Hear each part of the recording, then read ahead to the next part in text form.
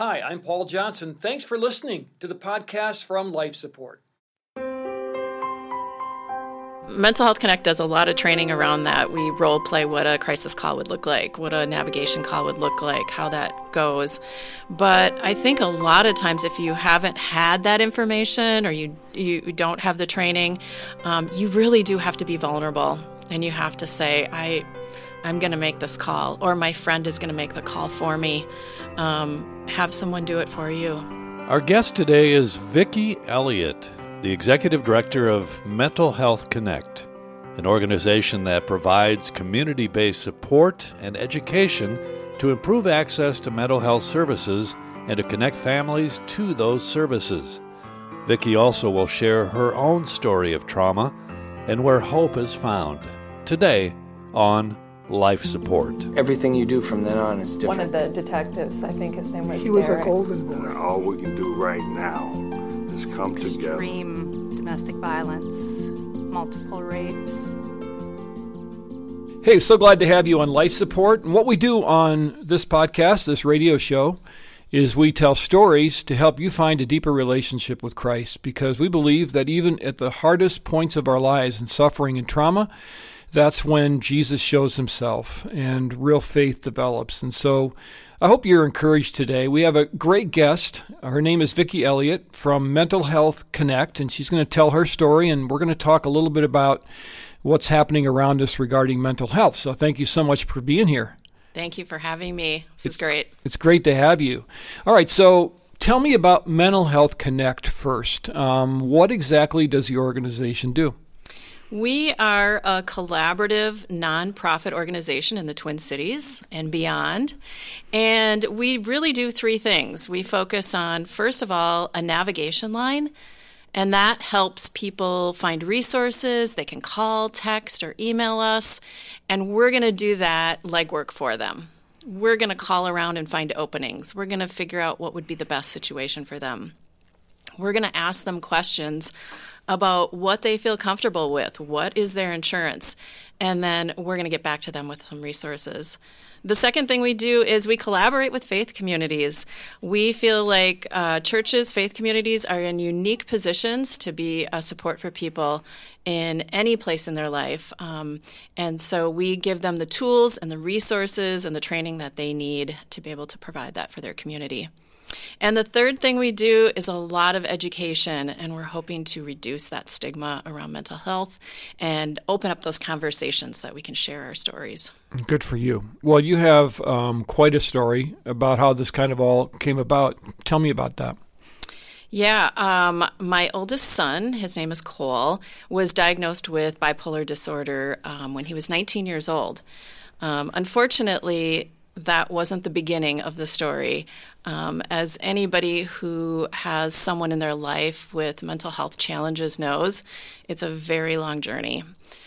So he was struggling when he was even in elementary school. He struggled with ADHD, and in middle school it was anxiety and depression, and then in high school we started seeing some of those signs of mood disorders. And at the age of 19, he actually got the diagnosis of bipolar disorder. Now, believe it or not, that was somewhat of a relief to us because we felt like we could get him the medication and the tools and the therapy that he really needed to help him and feel better and live his best life. Right. And then what happened? And then at age right around that same time, we kind of had a hunch he started using as well, using drugs. It started out with Xanax. Believe it or not, he went to treatment because he had a Xanax addiction. He dabbled in a lot of other things that I wasn't totally aware of at the time as a mom, but found out later. So by the age of 24, he had already experienced quite a bit of homelessness, housing insufficiencies, so sleeping on people's couches, and sleeping in shelters, finding places to stay for the night and take a shower. He had some police calls. He had been at inpatient treatment and also addiction treatment. So it had been quite a long journey. And of course, anybody who's a parent or anybody who loves children can imagine it is quite a devastating journey to go through. And I know there's a lot of people out there that are going through it right now, and it's horrible. So by the age of 24, he had finally decided he had had enough. He wanted to get help. And we were so grateful to get that call from him. And so he did some legwork and found a place where there was an open bed. And he got himself into treatment, which was amazing. He got into treatment here in Minnesota, went there, but he was really sick when he was at treatment. And so when I went to visit him and we were talking about it, they said he's detoxing. He's just detoxing. Just hang in there. Give him some time. Well, I went back to see him about 2 weeks later, and he had been there for 2 weeks, and they said I couldn't see him, that he had done something wrong, and so he couldn't have visitors. The next day, we got a call from him saying they were asking him to leave treatment. He couldn't walk. He couldn't. He was having a hard time from the neck down. He felt like he couldn't move his arms and his legs. So at this particular treatment center, they said that if you can't get to treatment, if you can't get to small group unassisted, you have to leave. You can't stay there. It's too bad. Yeah, because he really needed help. Yeah. And the worst part about it is they drove him back to his apartment that he didn't have anymore. He had given it up to go to treatment, and they dropped him off there. So it was a 2-hour drive from the treatment center to his apartment. And they did not stop at the clinic or the hospital or the emergency room. And 24 hours later, he would call 911. Well, I'm very sorry to hear that. Thank you. So this journey you've talked about is something we don't talk enough about. And you said as a mom, this is so difficult. Tell me about that, because I'm not a mom. I can sympathize as a father that had kids dealing with these issues. I can't get in your shoes, obviously. So what kinds of things did you experience emotionally as you went up and down in this journey? A lot of worry, wondering where he was, if he was okay, what he was doing, was he safe? A lot of who is he with, who is he hanging out with? There were periods of time where we wouldn't hear from him for weeks, and we had no idea. He wouldn't answer us, so we had no idea if he was okay or not. It's tough. So kind of an ever-present sense of maybe not well-being for him that just can't just leave that at the door, right? It's always there. Right. And he wasn't ready to get help yet, which was frustrating, because you want to help your people and you want to get them the help they need, but they have to be ready. And for so long, he just wasn't ready. So we don't have any problem in churches talking about our physical ailments. We don't even really have a problem talking about our addictions. That's kind of acceptable now, too, at least in some quarters. But, man, talking about mental health, why is that so hard to talk about? Yeah. Well, I think, you think long ago, mental illness, or if you were having mental health problems, it was seen as a deficiency, right? Like you had done something wrong maybe, or you haven't tried hard enough, or you didn't have enough power or strength to get through it. And so now you were having some issues. Or enough faith. Right. Absolutely. So I think there is still that stigma, and it's embarrassing, and you feel like you can't talk about it. We really think it's important to talk about it, though, because I really don't know anyone that hasn't had an incident in their life where they thought, ooh, my mental health is not good right now. I mean, whether it's grief or a divorce or some sort of tragedy in your life, it really challenges you. Is one of the issues dealing with mental health the difficulty that comes with self-monitoring? I mean, if I have a broken arm, I know I have a broken arm. I go to the hospital. I get that taken care of, right? But I don't always know how I'm doing mentally. Maybe others around me can see, but to monitor my own behavior is very, very difficult. Is that one of the reasons that people either don't want to talk about it or don't know how to talk about it because they're not even sure how they're doing? Yeah. Paul will be back with Vicki Elliott in just a moment. One of the resources available as a way for all of us to come alongside each other and strengthen congregations is called Caring for Mental Health, a 10-part small group series for your church. Log on to lifesupportresources.org for more information. That's lifesupportresources.org. And now back to Paul and Vicki Elliott. Is one of the issues dealing with mental health the difficulty that comes with self-monitoring? I mean, if I have a broken arm, I know I have a broken arm. Mm-hmm. I go to the hospital. I get that taken care of, right? But I don't always know how I'm doing mentally. Maybe others around me can see, but to monitor my own behavior is very, very difficult. Is that one of the reasons that people either don't want to talk about it or don't know how to talk about it because they're not even sure how they're doing? Yeah. Sometimes I do a presentation and I open with, that's a little mental health trick that I do for myself is I'll say, how are you today? How are you doing? And sometimes I say it all day long, just like you would ask a friend, how are you? Like, how are you really feeling right now? And yeah, I think we don't know, do I need to go get help right now or am I still doing okay? I'm not sure.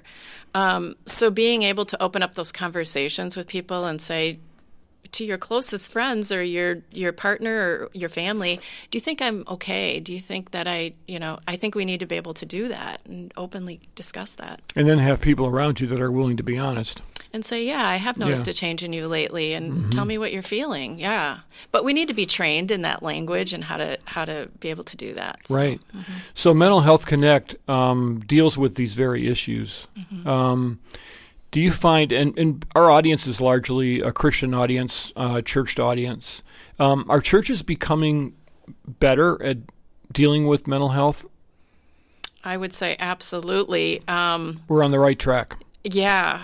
Well, here in the Twin Cities anyway, I just was at a conference and I was speaking, and there was a pastor there from a little bit south of us, a few states south, and he said, are you finding your churches saying that people should just pray harder when they have mental health? And I said, oh my gosh, no. I don't think I've ever heard that. No, I haven't either. So I said, no, our churches in the Twin Cities anyway are, and outskirts as well, are all on board, and they truly want to be there for the holistic person, physically, spiritually, mentally. They want to know what to do and how to support people. Mm-hmm. Well, when you look at how Jesus lived his life and how he dealt with people, he healed people of all kinds of different things, and I have no doubt that he, of course, ran into mentally ill people, certainly demon-possessed people, others that were really struggling, and the Lord just didn't walk away. Right? He dug in and went to those scary spots. It is scary, though, for people, if they aren't trained, to deal with someone who is struggling. Right. That is true. So what do you do? If you run up, say your friend answers that question, you have enough courage to ask it, and your friend looks at you and says, yeah, I'm really struggling, like really struggling. And then do you just freeze up and call your pastor, or do you run, or what do you do? Hand him a phone number. Don't call your pastor. We don't know anything. Call somebody who knows something. I think most of the time people just want you to listen. I mean, I think you can say something really simple like, tell me about it. Tell me more. Tell me what that feels like. Are you willing to share that with me, that story? It really can be really freeing for somebody to find someone that is willing to say, I want to hear you. I want to hear your story. Tell me. And just listen. Most of the time, people aren't looking for a resolution or a solution, but if they get to the end of the story and they say, what do you think I should do? There are a lot of resources out there. There are a lot of phone numbers, a lot of crisis lines, a lot of warm lines. So there's lots of help. Is there a stigma around those lines? In other words, if I'm really struggling, I'm afraid to pick up the phone. I don't know what I'm going to get on the other end. I'm afraid they're going to come to my house and haul me away. How does someone kind of overcome those fears that they're not sure what's happening really on the other side of that call? Yeah. Well, Mental Health Connect does a lot of training around that. We role play what a crisis call would look like, what a navigation call would look like, how that goes. But I think a lot of times if you haven't had that information or you don't have the training, you really do have to be vulnerable. And you have to say, I'm going to make this call, or my friend is going to make the call for me. Have someone do it for you. Yeah. Ask the questions. Yeah, people, I think sometimes the people that answer the phone are people who really do care. They wouldn't be there if they didn't care. Because of some of the issues our families faced. I've come home a few times from work and I found deputies, sheriffs in my home and asking all kinds of questions about my kids. And at first you're a little afraid because you're not sure what the outcome of this is going to be. But then the more you just speak with them, they're there because they care. They're there. They want what's best for your family, and these volunteers that are manning these types of organizations that you're talking about are trained, right? And they pretty much know what they're doing. So don't be afraid. If you need to, give them a call. Right. The other thing I would say, too, is, one thing is most the people that are on the other end of the phone have been through something similar with a friend or a family member, and that's why they chose that volunteer job or that position, because they really are passionate about it. And the second thing is the statistics around calling a crisis line or a hotline or a warm line. I think 95% of the time they do not have to come out. Everything can be handled over the phone. So we really encourage people to make the call. You're just having a conversation with someone. Mm-hmm. And you believe, and we talked about this just before we started today, that the church should be a place of refuge, a place where people can be who they really are. Tell me about that a little bit. Yeah, I feel like churches are uniquely positioned to do this work. It feels like a miracle in a lot of ways, but churches offer hope and healing. That's their job. They have connections to community, to build community, and that's what we need right now more than ever is people to talk to and people to connect with and share things with, life with. And there's also resources, and it just is the perfect place. Mm-hmm. Well, the body of Christ has been designed to be that kind of place, and each person is to fill that role. And so one of the things you do, I'm guessing, is you help train people to know how to interact in those situations. Right. Yep. And it can be volunteers, it can be people in the community, it's the staff, it can be the clergy. We want anyone who is willing to be able to have that information, that training. Do you find that people are open to learning and they're willing to put their own biases or stigma around these things aside?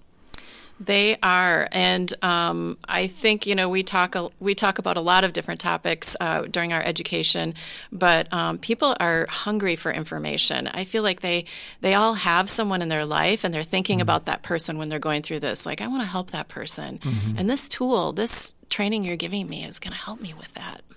My guest is Vicki Elliott from Mental Health Connect, and we're talking about a difficult subject, but a really important one today. It seems to me, Vicki, that in our society as a whole, mental health is coming out from under cover, and people are really openly now beginning to discuss it. Celebrities, athletes have kind of led the way and been honest about the journeys that they're on. That's got to be a really good place for us to be going, right? I think so. I think that people opening up about their story and sharing it, particularly people that we know, that we're familiar with, it really reduces that stigma. It's like, oh, they have mental health issues. Okay, this is okay. This is normal. Right. Yeah. Yeah, and look at them. They're dealing with it, and they're trying to get by. Mm-hmm. And you can tell if it's real or not. I mean, some people use it, I'm sure, for their own gain. I remember there's a ball player named Zach Greinke who is still playing. He's been around a long time, but he started in Kansas City. He was a very young pitcher, and he had an anxiety disorder, and he would stand if he was criticized or people were yelling at him from the stands, he would just get paralyzed and freeze. And it dogged him for 2 or 3, 4 years, and he really had a hard time.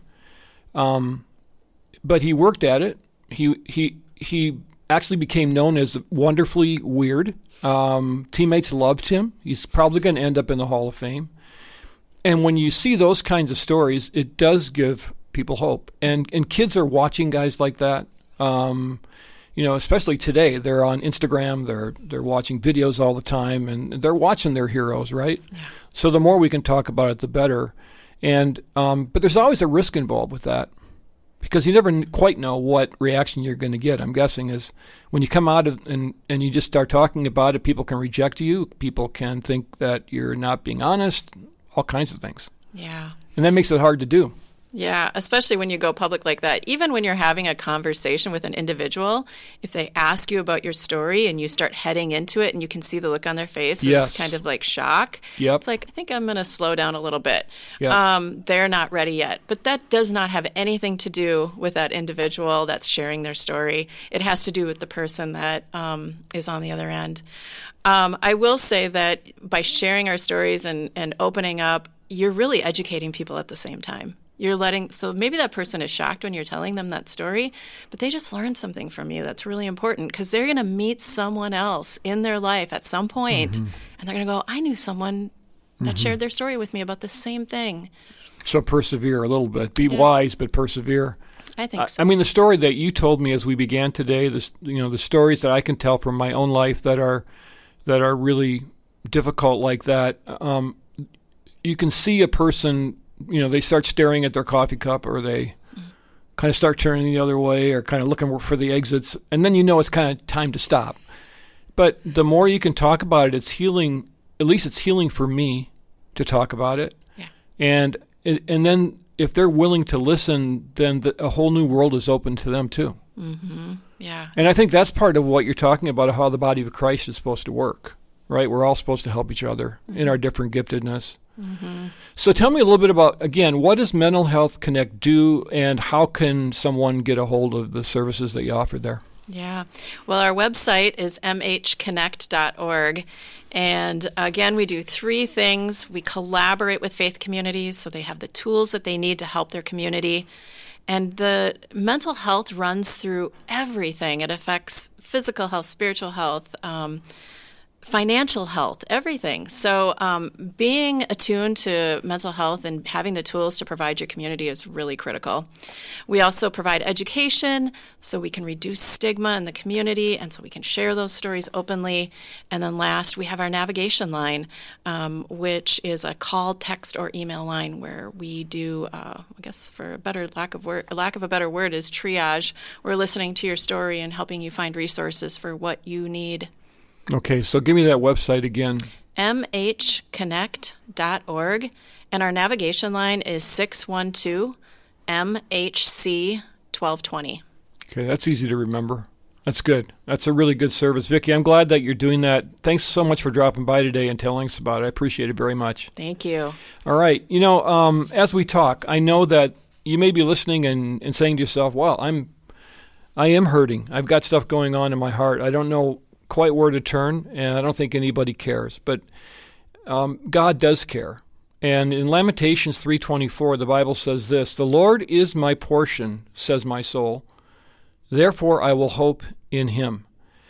And the things that Vicki, the thing that she's working on, the things that others are doing to help this in this area, can't reach everybody all of the time. And so you may be at home all by yourself thinking, yeah, I can't ever do that. I'm alone. No one cares about my story. But that's not true. God is there with you. He does care. He will give you the power to do what you think is right. And so as you listen to Vicki talk, at the very least, reach out to someone that you know, someone in your sphere of influence, someone that will be willing to check up on you and make sure you're okay. But know that God does care about you, and he cares about your soul, and he created you, and he knows everything that's going on anyway, so you're not going to fool him. So the Lord is my portion, says my soul, therefore I will hope in him. And that's encouraging for sure. Hey, I want to thank you for listening to Life Support, and I want to thank our fine sponsors. Faith Radio has been great. They give us this platform at myfaithradio.com. If you want to see a video version of this podcast, you can do so at fivestonemedia.com. And you can check us out at Ridgewood Church, too, at myrwc.org. Thanks so much for listening. We'll catch you next time, right here on Life Support. One of the resources available as a way for all of us to come alongside each other and strengthen congregations is called Caring for Mental Health, a 10-part small group series for your church. Log on to lifesupportresources.org for more information. That's lifesupportresources.org. Life Support is a co-production of Five Stone Media and Ridgewood Church in Minnetonka, Minnesota.